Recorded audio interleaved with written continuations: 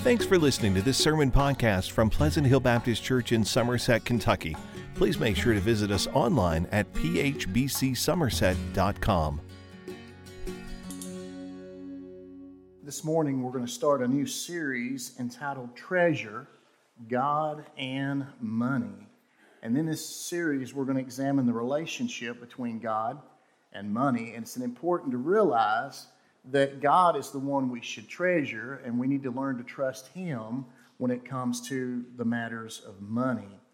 Heard a story where a man one time had a dream that he was talking to God. And in this conversation with God, he said, "God, what surprises you most about people?" And in the dream, supposedly, God said that people get bored with childhood. They rush to grow up and they long to be children again. And that they lose their health to get money, and then they lose their money to restore their health. He went on to say that by thinking anxiously about the future, they forget the present so much that they neither live in the present nor the future, and that they live as if they'll never die, and they die as if they never lived. Well, that's certainly interesting to ponder. I like what A.W. Tozer said about money. A.W. Tozer said, "Money often comes between men and God." He says, "Someone has said that you can take two small dimes and you can shut out the view of a panoramic landscape." Think about it. You could take two small coins, and if you bring them close enough to your eyes, you won't see anything else.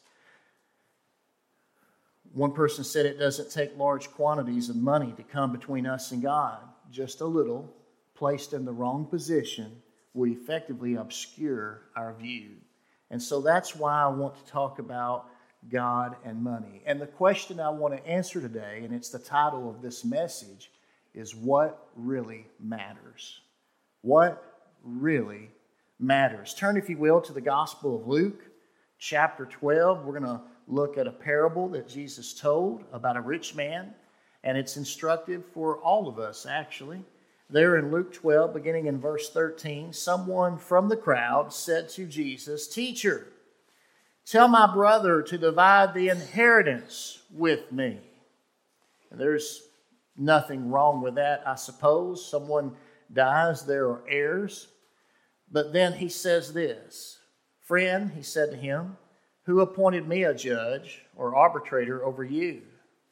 And then he told him, "Watch out and be on guard against all greed, because one's life is not in the abundance of his possessions." And then he told them this parable. A rich man's land was very productive. He thought to himself, "What should I do, since I don't have anywhere to store my crops?" "I'll do this," he said. "I'll tear down my barns and I'll build bigger ones, and I'll store all my grain and my goods there. And then I'll say to myself, you have many goods stored up for many years. Take it easy, eat, drink, and enjoy yourself." But God said to him, "You fool, this very night your life is demanded of you. And the things you have prepared, whose will they be?" And then Jesus says, that's how it is with the one who stores up treasure for himself and is not rich toward God. Now notice in this situation where someone comes to ask Jesus to tell my brother to divide the inheritance with me, that's a legitimate concern. And Jesus recuses himself by saying, "Who appointed me as an arbitrator to judge on what you should get?" And reading the guy's heart, he says, you need to be careful. You need to watch out.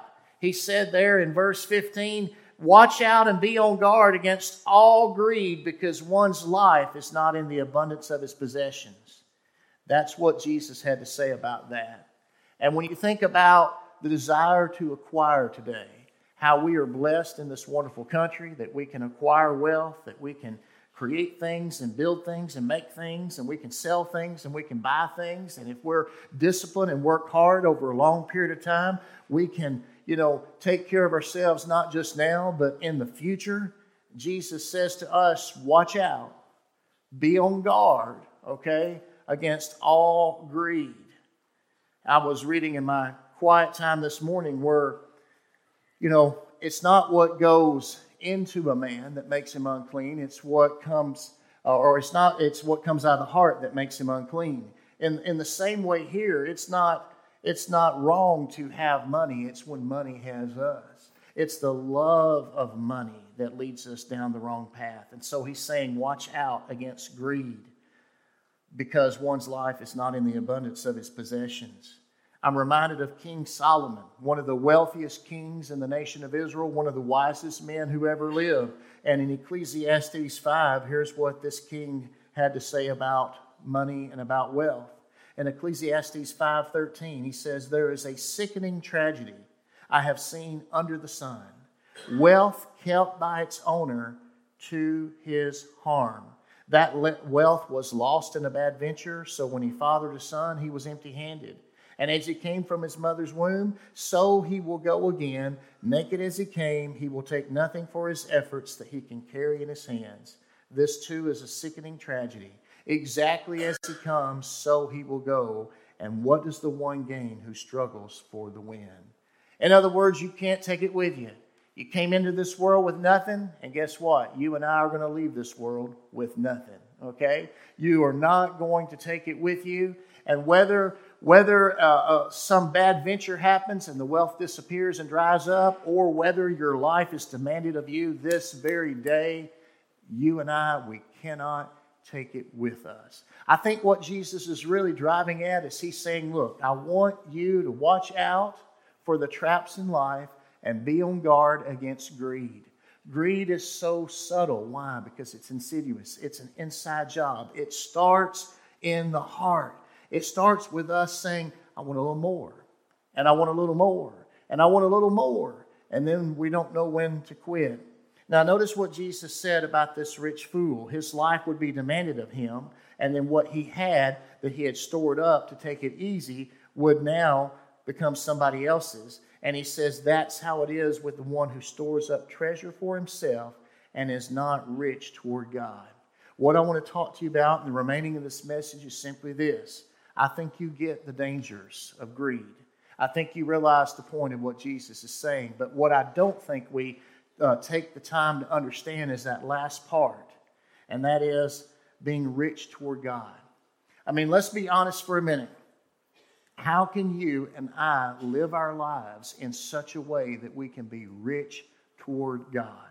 Regardless of how much money we make and how much money might be in the bank account, how do we live in such a way that we are rich toward God? What does that even look like? Well, I want you to turn for a moment to 1 Timothy chapter 6, and that's where we're going to look. And Paul wrote a letter to a young pastor named Timothy. And there at the end of this first letter, 1 Timothy chapter 6, he gives instructions to this young pastor to give instructions to those in his congregation that are rich. Now, what is rich? I would say this, when you look at who that was intended to at the time, and when you look at our standard of living today, I mean, think about it. How did you get here today? You drove a vehicle probably, or you rode with someone who did. How do you communicate with somebody now? You got a little device in your pocket, and you can dial it, and you can talk to somebody just like that. What I'm trying to say is our standard of living in this country compared to other people around the world, we don't realize how blessed we are. I believe we would fit the profile of what Paul is telling Timothy in 1 Timothy 6. In 1 Timothy 6, beginning in verse 17, he says, "Instruct those who are rich in the present age, not to be arrogant or to set their hope on the uncertainty of wealth, but on God who richly provides us with all things to enjoy." So how can you and I be rich towards God? Number one, refuse to be arrogant and set your hope in wealth. Again, Paul is telling Timothy in certain words that reminds me of Jesus' story about the parable of the rich fool, who said, what am I going to do with all my stuff? I know I'm going to store it, and then I'm going to sit back and take it easy. And Jesus said, you fool, that stuff is going to go to somebody else, and your life is demanded of you this very night. What good did it do you? And so we have to refuse to be arrogant. We have to refuse to put our hope in wealth. I'm reminded of Paul talking to the church at Corinth in 1 Corinthians 4:7. He says, what makes you so superior? What do you have that you didn't receive? And if, in fact, you did receive it, why do you boast as if you hadn't received it? That sums it up right there. Paul was talking to a church that was full of pride, and he says, why do you feel like you're better than someone? What do you have that you didn't receive?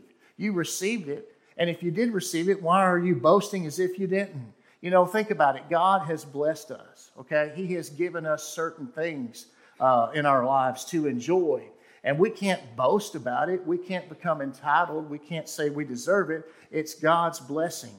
Deuteronomy chapter 8:18. Moses told the Israelites, he says, remember that the Lord your God gives you the power to gain wealth in order to confirm his covenant he swore with your fathers. And it keeps on going. But he says, remember that it's the Lord your God that gives you power to gain wealth. If you think about it, here was Israel. For 400 years or so, they were slaves in Egypt. And then God, with an outstretched mighty hand, he delivers them from Egypt. And a long story short, they go through the wilderness, and ultimately they end up in the promised land, and God gave them a land that he promised for them to have.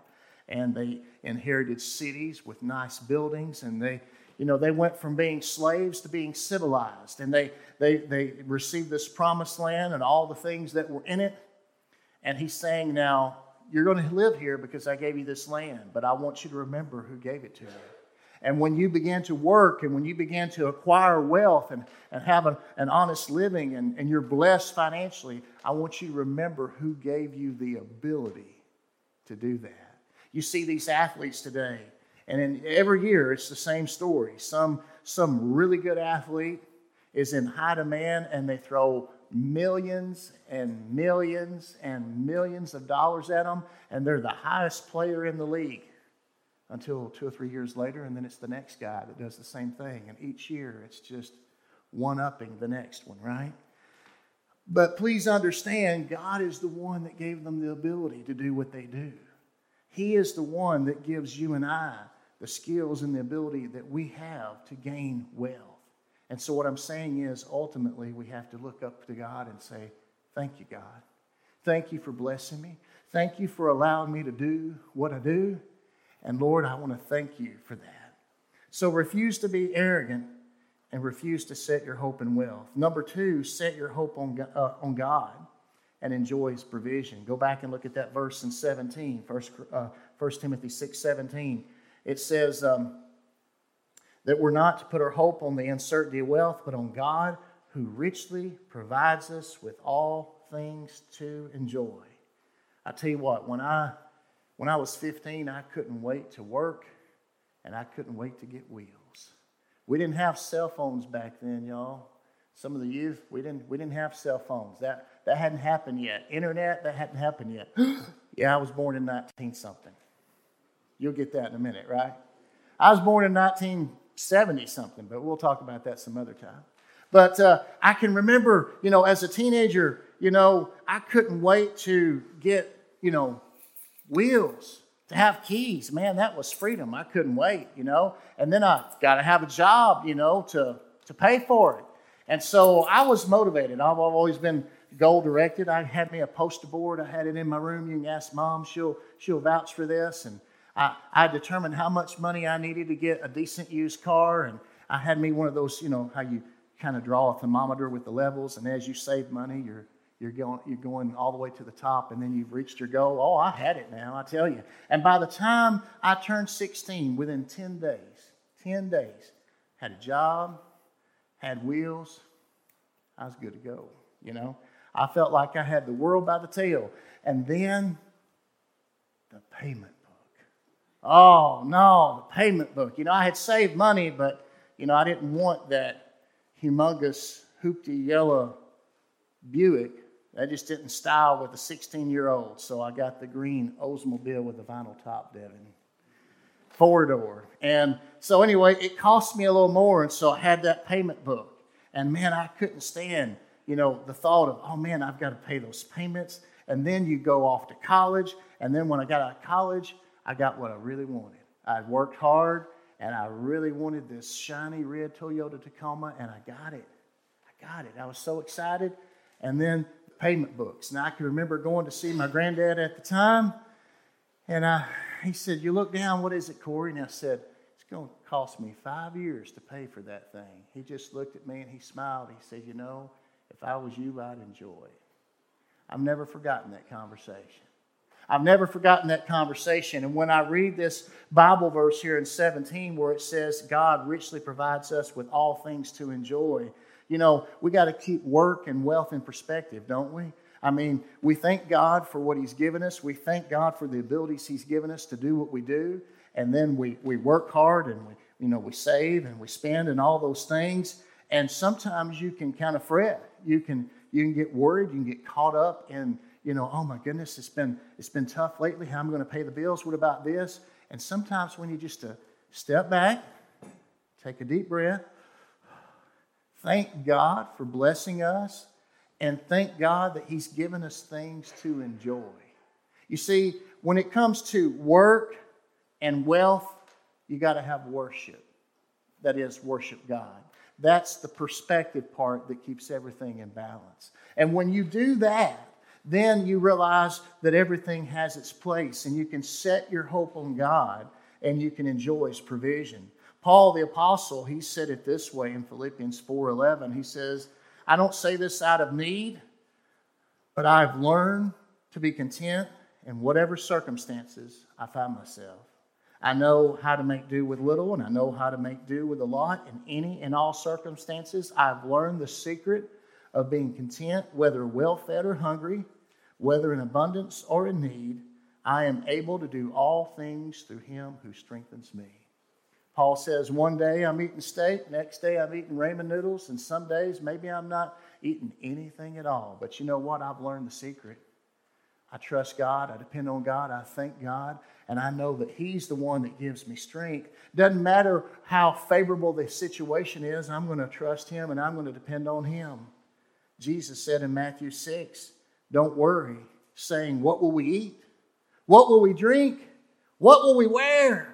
For the Gentiles eagerly seek all these things, and your heavenly Father knows that you need them." God knows you need clothes on your back, and He knows you need food in your belly and something to wash it down with. He knows you need those basic necessities, okay? But what does He say to you and I? He says, "But seek first the kingdom of God and His righteousness, and all these things," what you're going to eat, what you're going to drink, what you're going to wear, they'll be provided for you. Again, if we just get caught up in work and wealth and we miss worship, we're not going to have the proper perspective on things. And that's why God says, "I know you need those things, but you need to look to me. You need to be reminded of who I am. You need to realize that I love you and I have blessed you and I've given you the ability to do what you do and I've given you the ability to acquire the wealth you have. And if you'll look to me, if you'll honor me with that, if you'll trust me with that, if you'll worship me, the giver, rather than the gifts, then you'll realize that I can meet every need you have." And that is so true. How do we be rich toward God? Well, we need to refuse to be arrogant and put our hope in wealth because it's so uncertain. We need to set our hope on God, who we can enjoy the things He provides us with. And number 3, be generous and willing to share. Look in 1 Timothy 6:18.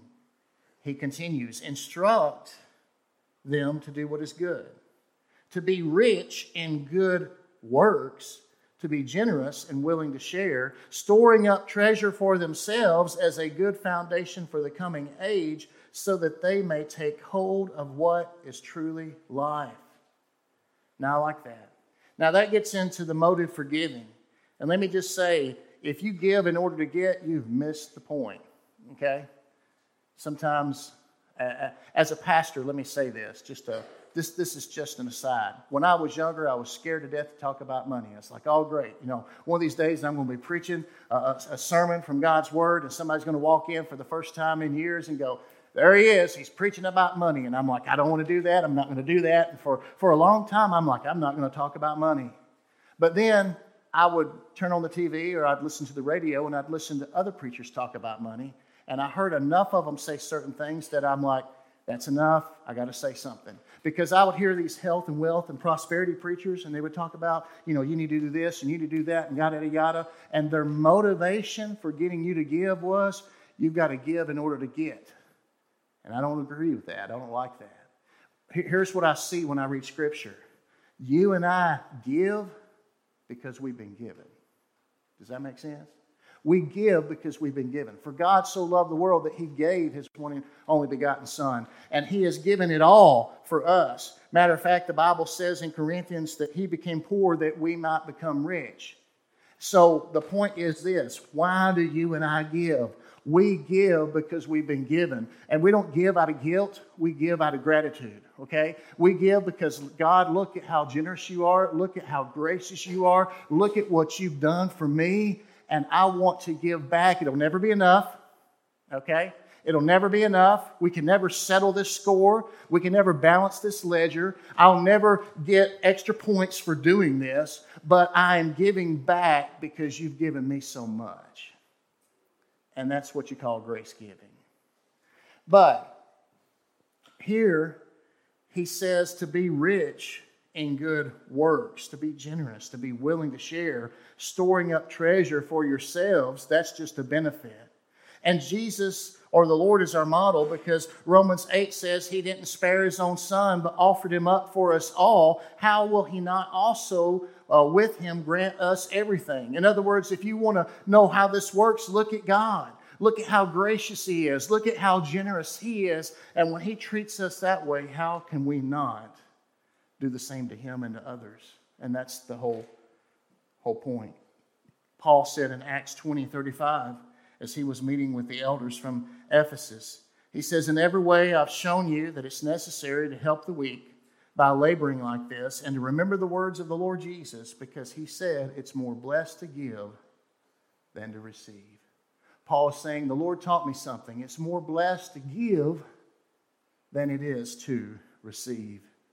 And that is so true. When you learn the graciousness and the generosity behind giving, and you give back because you've been given so much, it's a blessing to give rather than receive. It's kind of like when you become a parent. When you're a kid, you love Christmas time, right? You're like, oh man, I've got another present. And then they bring out a big one, and you're like, oh man, look at that. And then when you grow up, you're like, man, I'll never get to do that again. And then you become a parent. And then you get to see their faces when you give them a present.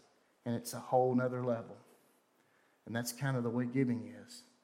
Hebrews says, don't neglect to do what is good and to share, for God is pleased with such sacrifices. In other words, God is pleased when you and I learn to give. Winston Churchill, of all people, said this, we make a living by what we get, but we make a life by what we give. And I would have to concur, that is so true. How can you and I be rich towards God, refuse to be arrogant, and set our hope in wealth, set our hope on God and enjoy His provision, be generous and willing to share, and the last thing, focus on what has eternal value. Focus on what has eternal value. Jesus said it well in Matthew 6:19, don't store up for yourselves treasures on earth, where moth and rust destroy, where thieves break in and steal, but store up for yourselves treasures in heaven, where neither moth nor rust destroys, and where thieves don't break in and steal. You and I, when we learn to give back to God, when we learn to be generous and share with others, when we learn that God has not given us all this stuff so that we can store it and hoard it, but to be a channel to where by His prompting we can at different times and in different ways bless other people and be a channel of His grace and generosity, then we will find that we are storing up treasures in heaven that can't be destroyed, can't be taken away from us. Proverbs 11:4 says, wealth is not profitable on a day of wrath, but righteousness rescues from judgment. At the end of the day, if you can't take it with you, what are you holding on to it for? Because when you meet God, when there's a judgment day, you can't go, man, I made some stupid decisions in life. I wasn't the best person. But hang on, Jesus. I got deep pockets. Hang on. How much will it cost me? That ain't going to work. It won't fly. Doesn't work that way. And so what can we do? Well, the choice is yours. He says there in 1 Timothy 6, he says that we can store up treasure for ourselves as a good foundation for the coming age, so that we may take hold of what is truly life. Now notice there in 17, he said that people put their hope in the uncertainty of wealth. And yet he's telling us that we can have a good foundation for the coming age. And that's really where the rubber meets the road. That's where the fork in the road is. The choice is yours. When it comes to work and wealth, are you going to gamble your life with the hope that in the end you'll still be standing and everything will be all right? Wealth is so uncertain. Just talk to financial people. What about the stock market? How do you like it now? How are you going to like it 6 months from now? What about inflation? I mean, things just go up and they go down, but there's one thing I've learned. Money does talk. And you know what it says? Goodbye. Don't believe me? Just watch. It does. It says goodbye. And so we have to realize that wealth is uncertain. But the Lord is telling us through His Word that it's possible for you and I to lay up treasure in heaven. It is possible for you and I to have a good foundation for the coming age. And it's possible for you and I to stop trying to make a living and truly take hold of life. And you know what? That starts with Jesus. It really does. So today I want to ask you this question. Where are you in your walk with God? You know, we work and we accumulate wealth, but the missing piece is worship. When we recognize we have a Creator that created heaven and earth and us too, when we recognize that He is the one that's given us the ability to do what we do and acquire wealth, when we realize that one of these days He will call you and I to account and we will stand before Him, and regardless of how deep our pocket is, that won't mount to a hill of beans. What will matter is, did you ever come to me? Did you ever turn from your life of sin and trust and follow me? Did you receive the greatest gift of all? For God so loved the world that He gave His only begotten Son. And He who knew no sin and knew no shame, He became poor and took all the penalties that you and I deserve, including death, that we might become rich, that we might be forgiven, that we might receive grace and generosity from God and become His child and live with Him in heaven and all the benefits that go with it. Have you ever made that decision? It's the most important decision you'll ever make. And can I tell you something? From the time I was 16 years old to now, there's been purchase decisions I made. Man, some of them, that was a great deal. And then there were some buyer's remorse. You know what I'm talking about? But here's what I want to tell you. When you come to Jesus Christ, I want you to realize that He paid it all. And not only did He pay it all, usually when you talk to Christians, you will find out they'll say, I wish I'd done this sooner. I wish I'd done this sooner. Because when you give your life to God, you ultimately will have no regrets. And you won't have anything to be ashamed of either. Let that sink in for a minute. Here in a moment, we're going to have an invitation, and I'm just going to invite you right now where you are to come, to respond to God. And I want you to think about what He did on that cross. I want you to think about all that He's given in order to save you and to make you His child. And then say, oh Lord, how did I miss this? And balance work and wealth with worship. I want you to look to Him today. and depend on Him. And if you've never took that first step toward Jesus today, maybe God's calling you to do that. I want you to stand as our musicians and ushers come. I'm going to pray, and I want to encourage you that if you're ready to take your next step with God, fill out this card, give us your name, and let us know where you are on that. And I'll get that personally. I would love to have a conversation with you and encourage you as you take your next steps in following the Lord Jesus Christ. Let's pray. Father, we come before you right now. Thank you, Lord Jesus, for this time. Lord, thank you, Father, that we get to come and worship you. And Lord, we've sung about your grace. Lord, we've heard your word. And Lord, now you're calling us to respond. And so, Father, I pray right now, God, that you'd speak to each and every heart. And Father, I pray right now that we would look at the cross, that we would see how awesome and gracious and generous you are, God. And Father, in light of what you've done for us, Lord, we simply want to respond and say, yes, Lord. Yes, Lord. Father, speak to every heart and have your will and way in this service and in this invitation. In Jesus' name, amen. Thanks for listening to this sermon podcast from Pleasant Hill Baptist Church. To learn more about the church, find out meeting times, or learn how to contact the pastor, please visit phbcsomerset.com.